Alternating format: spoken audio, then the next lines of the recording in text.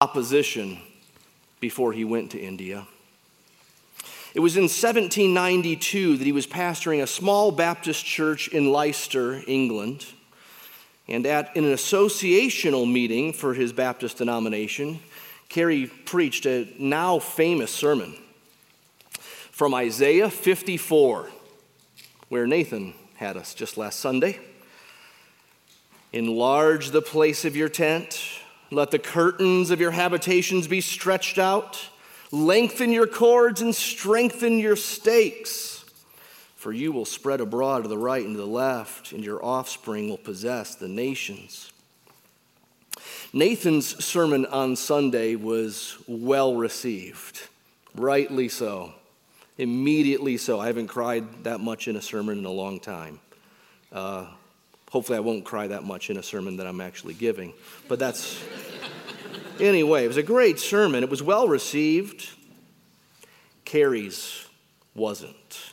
His sermon on Isaiah 54 was not at all well received. He pled with his fellow pastors to look to the nations with the gospel and to send to the nations, and for some of them to go to the nations.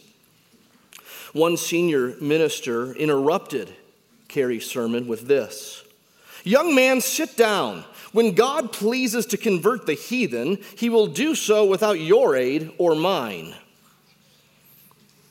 Carey was undeterred. He kept pleading. He now famously said, "Expect great things, attempt great things for God."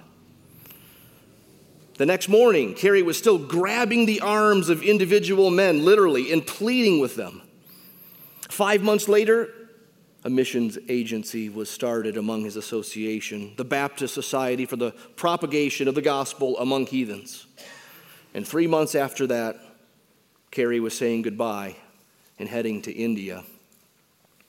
And for his farewell sermon to his church, he preached from Matthew 28, 16 to 20. So Nathan had us in Isaiah 54 on Sunday. For our missions emphasis Sunday, a pivotal passage in the plan of God, a pivotal passage in the history of missions. Tonight, let's turn to Matthew 28, another pivotal text in the plan of God, and hence a rightly pivotal text in the life and mission of William Carey, and hopefully for us as well. Matthew 28, we'll read verses 9 and 10, then we'll skip to the end. "And behold, Jesus met them and said, 'Greetings.'" This is to the ladies. "And they came up and took hold of his feet and worshiped him. Then Jesus said to them, 'Do not be afraid. Go tell my brothers to go to Galilee, and there they will see me.'" Now verse 16. "Now the 11 disciples went to Galilee, to the mountain to which Jesus had directed them. And when they saw him, they worshiped him, but some doubted. And Jesus came and said to them, 'All authority in heaven and on earth has been given to me. Go therefore and make disciples of all nations, baptizing them in the name of the Father and of the Son and of the Holy Spirit, teaching them to observe all that I've commanded you. And behold, I am with you always to the end of the age.'" A familiar passage for us. One I've never actually preached as a standalone passage. One I'm excited to. I have 3 P's for us tonight. I'm not sure why I always use P's or so often use P's. The staff guys make fun of me for it. They said that I majored in alliteration in college with an emphasis in P's. Ha, ha, ha, ha. I don't know why I see P's, but P's came to me today. Now, I'm going to take them in different order than we find them in the text. I would normally hesitate to do that, but I think in this case, it'll help us look first at what is most familiar to us. What are the nuts and bolts of the passage? And then we'll talk about what comes before that and what comes after that. Because what's most familiar to us and what are the nuts and bolts of this passage are right there in the middle. But then there's this something before, there's this thing after that feeds into it in a powerful way. Here's what's most familiar to us in the middle, verses 19 and the first half of 20. We could call this Jesus' plan. A plan. Jesus gives a plan for his disciples to make disciples. Go, therefore, and make disciples of all nations, baptizing them in the name of the Father and of the Son and of the Holy Spirit, teaching them to observe all that I've commanded you. We often call this the Great Commission. And one of the reasons that it's great is because it is greatly compact. It is tight. It says a lot. It means a lot. Its familiarity to us may cause us to rush through it when we read these verses. We need to go slow over these words to see the riches that are there, the power-packedness that is in this plan. So here's the basic structure of those verses I just read. And the structure's a little more obvious in the Greek. But make disciples is the main command. It's the main imperative. It's what these verses are about. And then there are three participles, ing words in English usually. And these are part and parcel with making disciples. There's going, there's baptizing, and there's teaching. So make disciples, going, baptizing, teaching. Now let's take each part of that at a time. Verse 19, make disciples, followers of Jesus. A disciple is a learner, a follower, an imitator. And that discipleship has a beginning that we call conversion, becoming a Christian, or getting saved in maybe popular church lingo. But there's something ongoing about being a disciple of Christ, right? It's a walk. It's a lifelong thing. We keep following him and imitating him and learning from him. Make disciples. That's Jesus' plan. To get disciples, to make disciples, to grow disciples, to make them disciple makers as they become better disciples themselves. And so, verse 19, we've got go and make disciples of all nations. Go. The church in history has done a bit of a pendulum ride with this word go. So maybe you've heard messages on this passage where go essentially means, what are you still doing here? How come you haven't packed up yet, you comfy American? Get out of here. Go, go. And you felt bad about staying. Maybe you've heard a message or two instead that says this really means as you go. This is about life. It's as you go through life, make disciples. Well, which is it? Well, I think we're actually in danger if we cling only to one of those and forget the other. So yes, go. In the original language, that's a participle. It's not the main verb. Make disciples is the main verb, and it's going, comma, make disciples. In all your goings, make disciples. That's important. We don't want every one of us to go. I'd be the only one left, right? We can't all go. It doesn't make any sense. On the other hand, we can't be too soft here. It can't mean, in all your staying, make disciples. It can't mean that.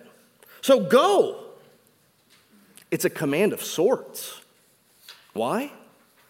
Well, because it's the first word in this sentence, and that means more in the Greek than it does in English.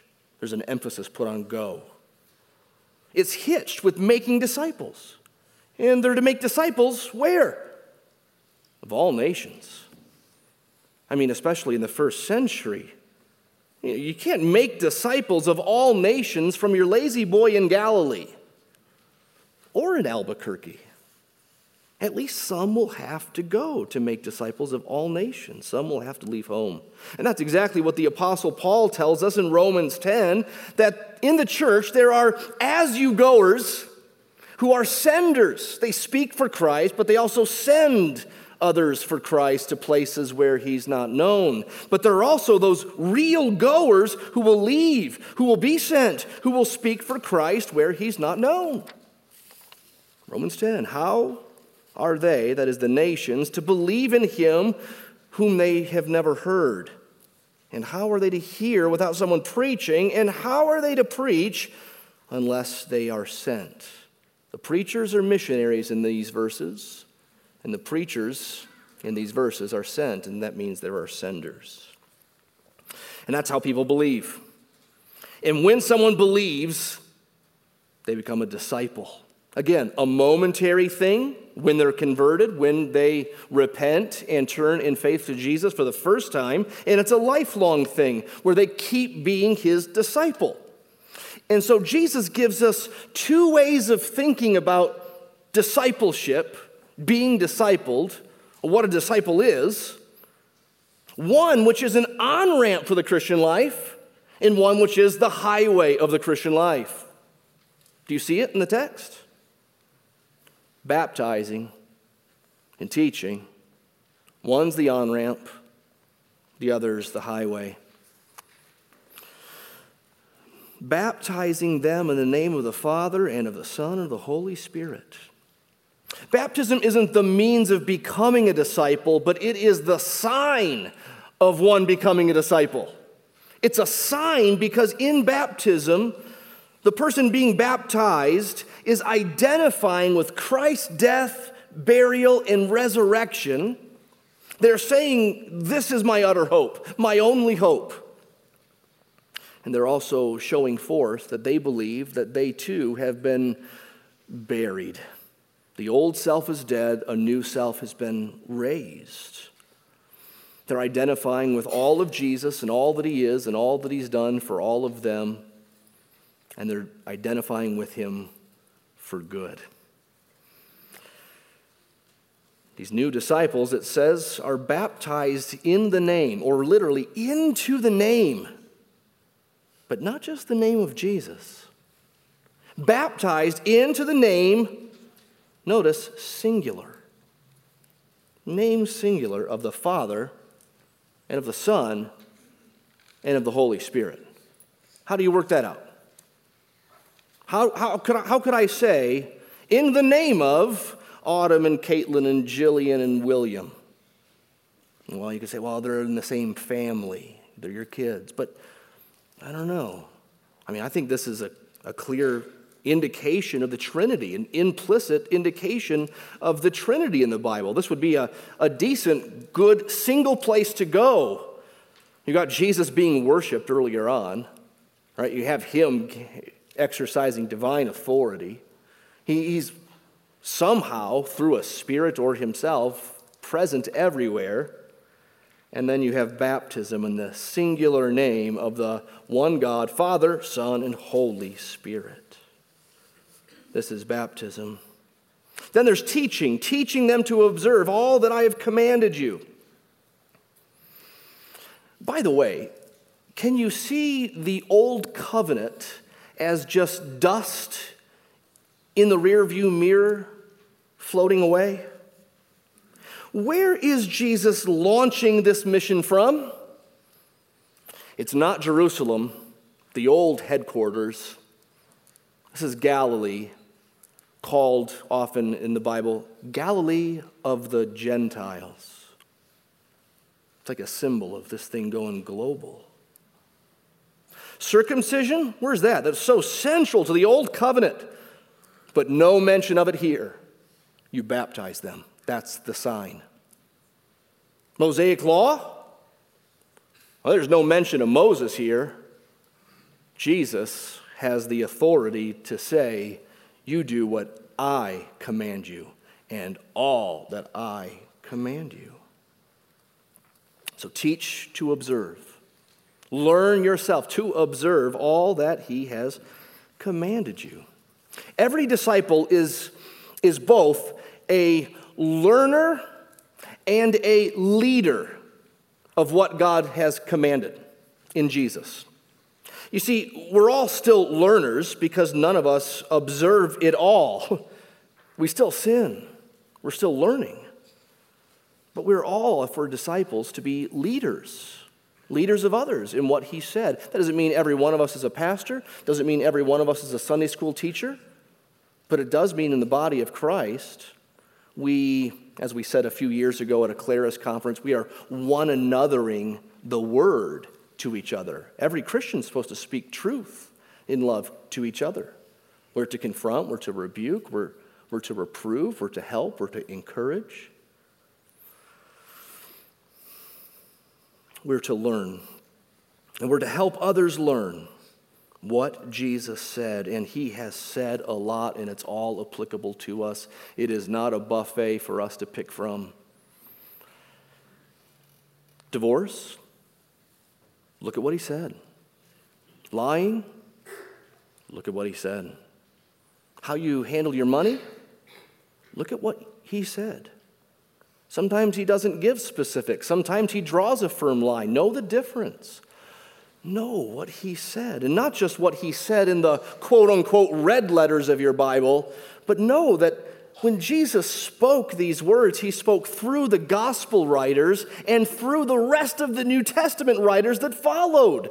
Those are his words. We have his promise that he was going to speak through them in that way when he talked to them in the upper room in John 14-17.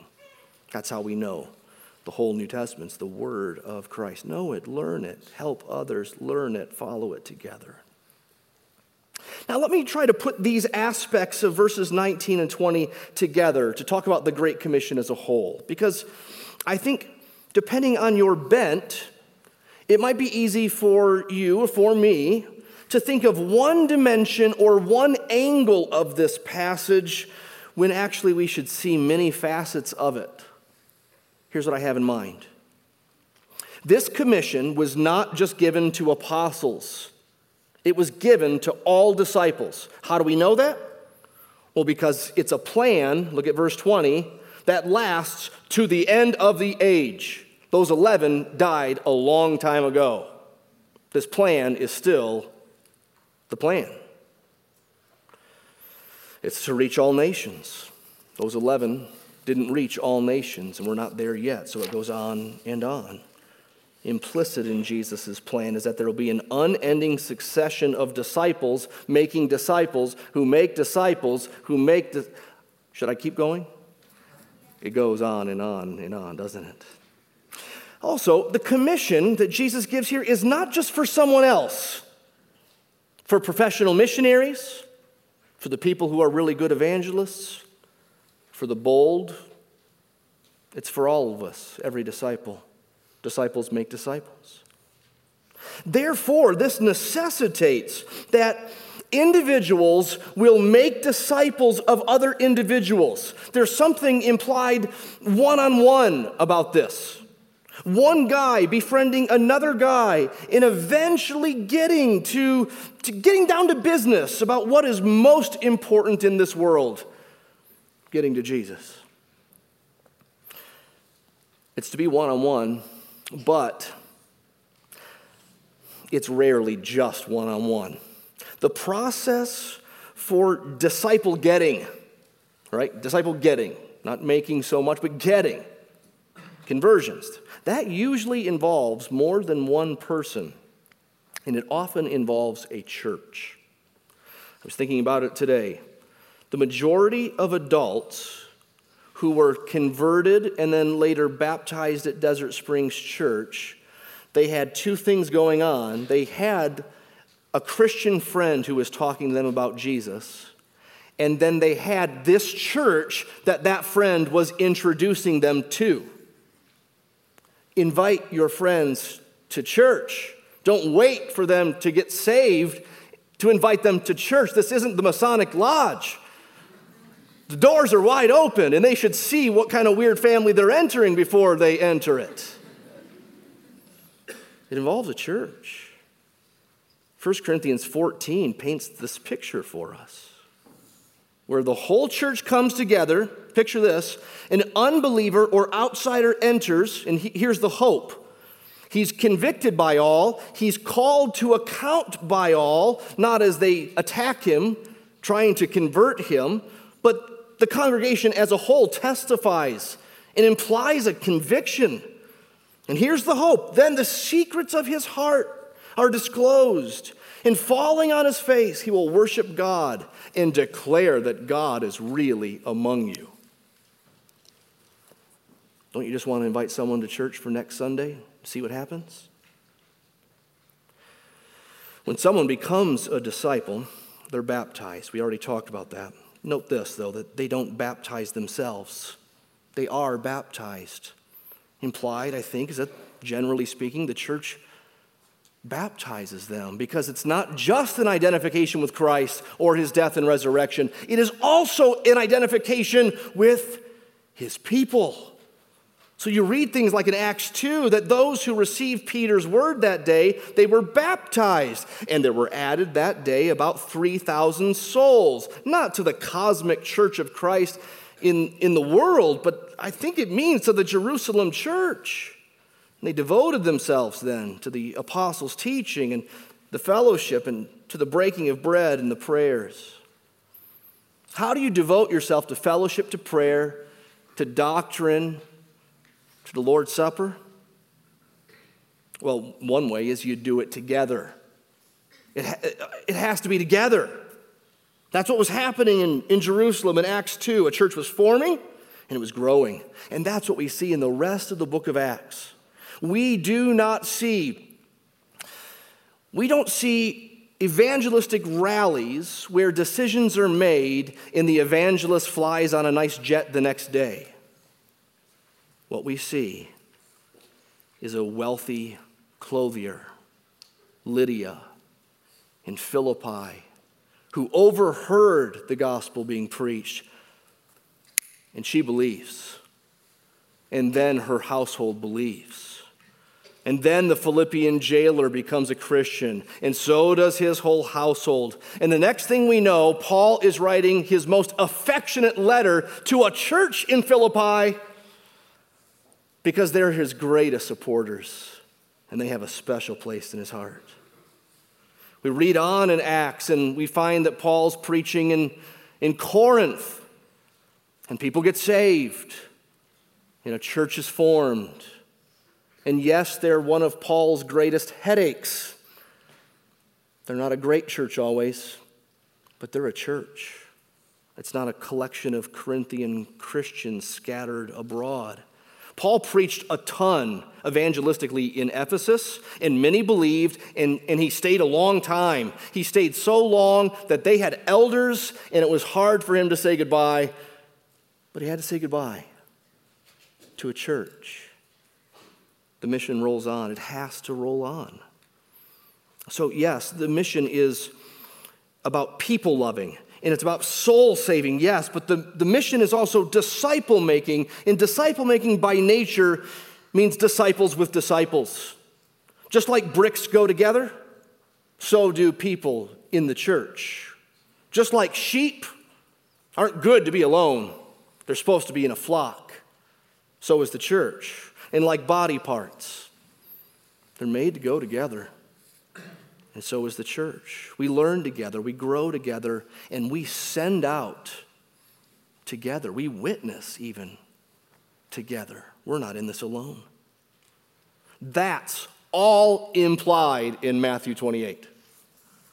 I wish I could argue my case better or longer, but I am convinced that is all implied or necessitated by what Jesus says here in Matthew 28. So the Great Commission is not the missionary's personal commission. It's not the individual Christian's private commission. It's the church's commission. And that Great Commission to speak up and to send out, to see new disciples made, to see new churches form and grow, that's the Great Commission happening. The Great Commission is being fulfilled when we send families to North Africa and we miss them and they miss us.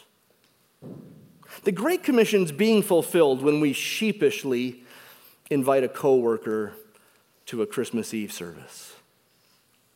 It's not advancing very far or very quickly, but it is. It's happening, right? When we hear the Word of God taught, the Great Commission's advancing. It's not just evangelistic, it's making disciples in that ongoing way. When we obey and obey better, the Great Commission is being fulfilled. The Great Commission is being fulfilled in all of it. Not in a missions budget, not in a gospel tract. In the whole plan, in our praying, in our giving, in our meeting, in our singing, in our baptizing, in our studying, in our baby making, and baby adoptions, in all of it, our raising of kids. What is this for? For our own fulfillment? No, we have got a greater cause here. This is the plan. There's no plan B. Jesus isn't coming back with stage 2. He's given us this plan.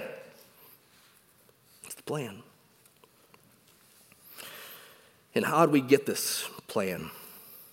Look back in your Bible, if you would, in Matthew 28, and look what came before this. This is the middle part. What did Jesus say right before? Well, he talked about his power. Jesus' plan. Before that, it was Jesus' power, where the risen Christ declared his unparalleled, universal, divine authority. Remember, he's risen. Verse 16, the 11 disciples went to Galilee, to the mountain which Jesus had directed them. And they saw him and they worshiped, but some doubted. But Jesus came and said to them, "All authority in heaven and on earth has been given to me." So get the picture. Jesus is risen. They thought he was dead and that was it. But then Jesus gets word to the men. He called them his brothers. How kind. They just failed him utterly. Tell my brothers to get to Galilee, 100 miles away. In faith, they went. Imagine hearing from one of the ladies. Jesus says, go to Galilee. Hey, lady, Jesus is dead. No. Jesus said, go to Galilee. He's alive. I saw him die. He said, go to Galilee. He's alive. They go to Galilee. And then Jesus comes. They see him. Of course, some can hardly believe it for this moment. They don't know what to do with it. We saw him dead. He was truly dead. They put him in a tomb. Now I see him and he's alive. I don't get it. That's the doubt they had. But the rest of them worshiped. If it's not shocking enough that Jesus was dead and is now alive, then Jesus declares his unparalleled, universal, divine authority. Most Bibles say authority in verse 18, but the word is even bigger and broader than that. It has to do with power. It has to do with right. It has to do with authority, with laud. It has to do with honor. It's everything kingly. Or even better, it is everything divine. Divine. This authority, this power, this honor is over heaven and earth. It is in everything. It is everywhere. And it is all of it. All authority in heaven and on earth. What is an authority or a power? If Jesus has all and he has it everywhere, who has any of it? But it wasn't always his in this sense. Not in this sense. It says, it's been given to me. Why given? Well, because this is Jesus' inheritance as the perfect Son of the Most High and being God himself. Jesus is the obedient Son, the atoning Son, the sacrifice Son, now the resurrected and ascended Son. He's the victorious Son. He's Son of God and Son of Man. Do you remember that Jesus calls himself Son of Man more than anything else? Why? Because he was so humble? No, because he knew about Daniel 7. where Daniel saw this. Behold, with the clouds of heaven there came one like a son of man. And he came to the Ancient of Days, the Father, and to him was given dominion and glory and a kingdom, that all peoples, nations, and languages should serve him. His dominion is an everlasting dominion which shall not pass away. That's the authority Jesus has in mind when he says, all authority in heaven and earth is given to me. Or as the Apostle Paul wrote later in Ephesians 1, that God raised him from the dead and seated him at his right hand in the heavenly places, far above all rule, all authority, all power, all dominion, and above every name that is named, not only in this age, but in the one to come. And he put all things under his feet and gave him as head over all things to the church. So this is the power and the authority and the laud that Jesus was addressing his disciples with that day in Galilee. And it was on this basis that he charged them to go and make disciples.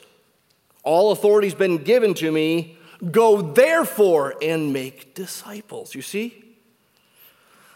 Authority is such a massive emphasis in Matthew. I wish I had the time to show you, but Matthew keeps showing us that Jesus has the authority to heal, the authority to forgive sins. He teaches as one uniquely having authority. He casts out demons with authority. He's the world's judge with authority. And now here at the end, all authority in heaven and on earth has been given to me. Therefore, let me tell you something. Can you feel the weight of this? Can you hear the charge, the commission addressed to you with this authority? Jesus has authority over your life. Jesus has all authority over your discipleship. Jesus commands you to do what he says with all authority in heaven and on earth. He calls you with that authority to be about his global causes, to send those who will truly go to the nations where he's not yet known, and to speak to those nations or hear on his behalf. He says to you, in all your goings, make disciples. He says to you, with all authority, the nations need to be made disciples. Some need to go. Some need to send. Which one are you going to do? Jesus taught us and instructed us with all authority. This word is given to us with all authority in heaven and on earth. And when this word is taught aright, God speaks again with all authority in heaven and on earth. It's not ours to decide what to do.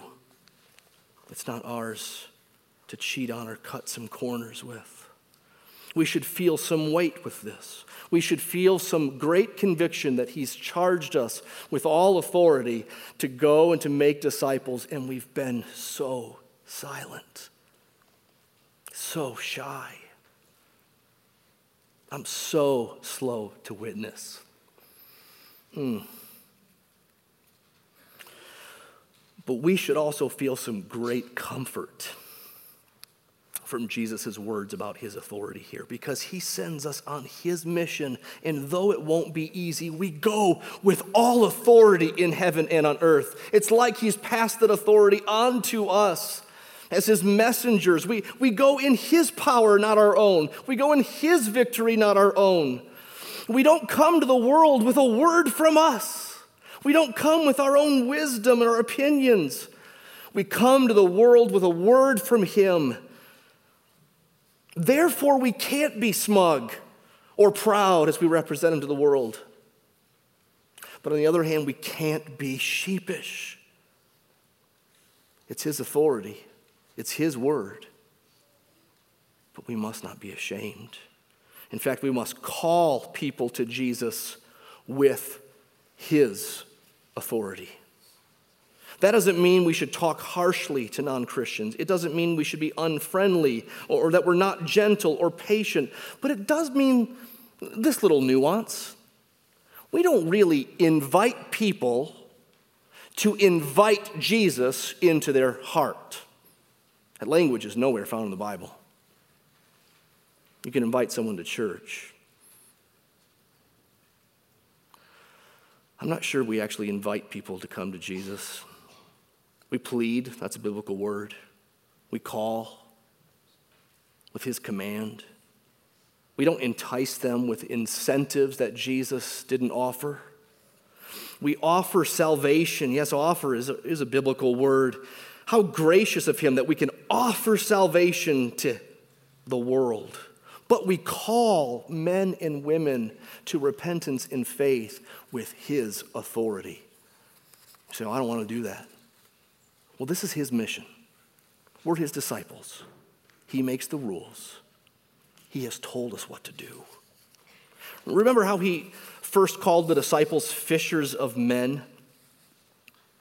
What an intrusive concept that is from the vantage point of the fish.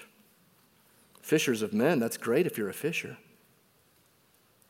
Fishers of men.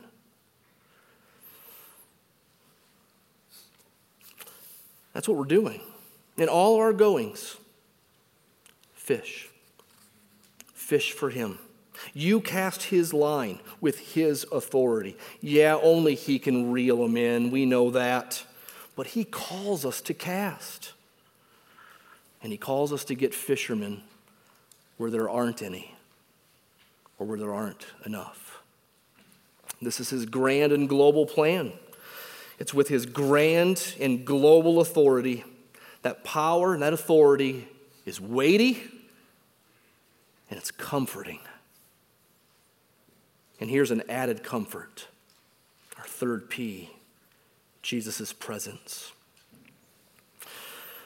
In verse 20 at the end there, the second half, we have a promise for his unending, unfading presence. And behold, check this out. I am with you always to the end of the age.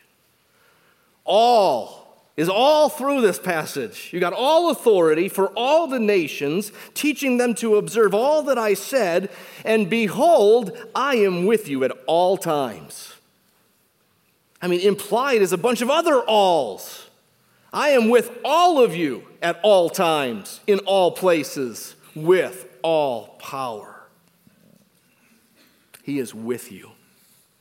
That's how Matthew began his gospel account, by introducing us to this one to be born.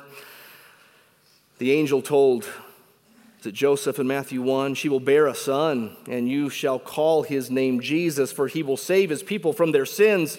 The virgin shall conceive and bear a son, and they shall call his name Emmanuel, God with us. He was with them. Now he told them he's going away. They see him. He is going to go away. But behold, I will be with you always, even to the end of the age. How is he with us and going away? Well, his Spirit dwells within each. Each disciple is a little temple for the glory of God, a priest in that temple doing his servant work. It is better now that the Holy Spirit has come and that Jesus has ascended on high, and it is still true that he's with us in his Spirit. He is with us. What comfort for the journey, what comfort for the mission that he's with us. Didn't we just sing on Sunday? Fear not, I am with thee. Oh, be not dismayed. For I am thy God and will still give thee aid. I'll strengthen thee, help thee, and cause thee to stand, upheld by my righteous, omnipotent hand. He upholds us. Here we are. Perfect, unshakable, unmovable, undisturbed. Oh, no, no, no. We doubt, we worship, we fear, we go.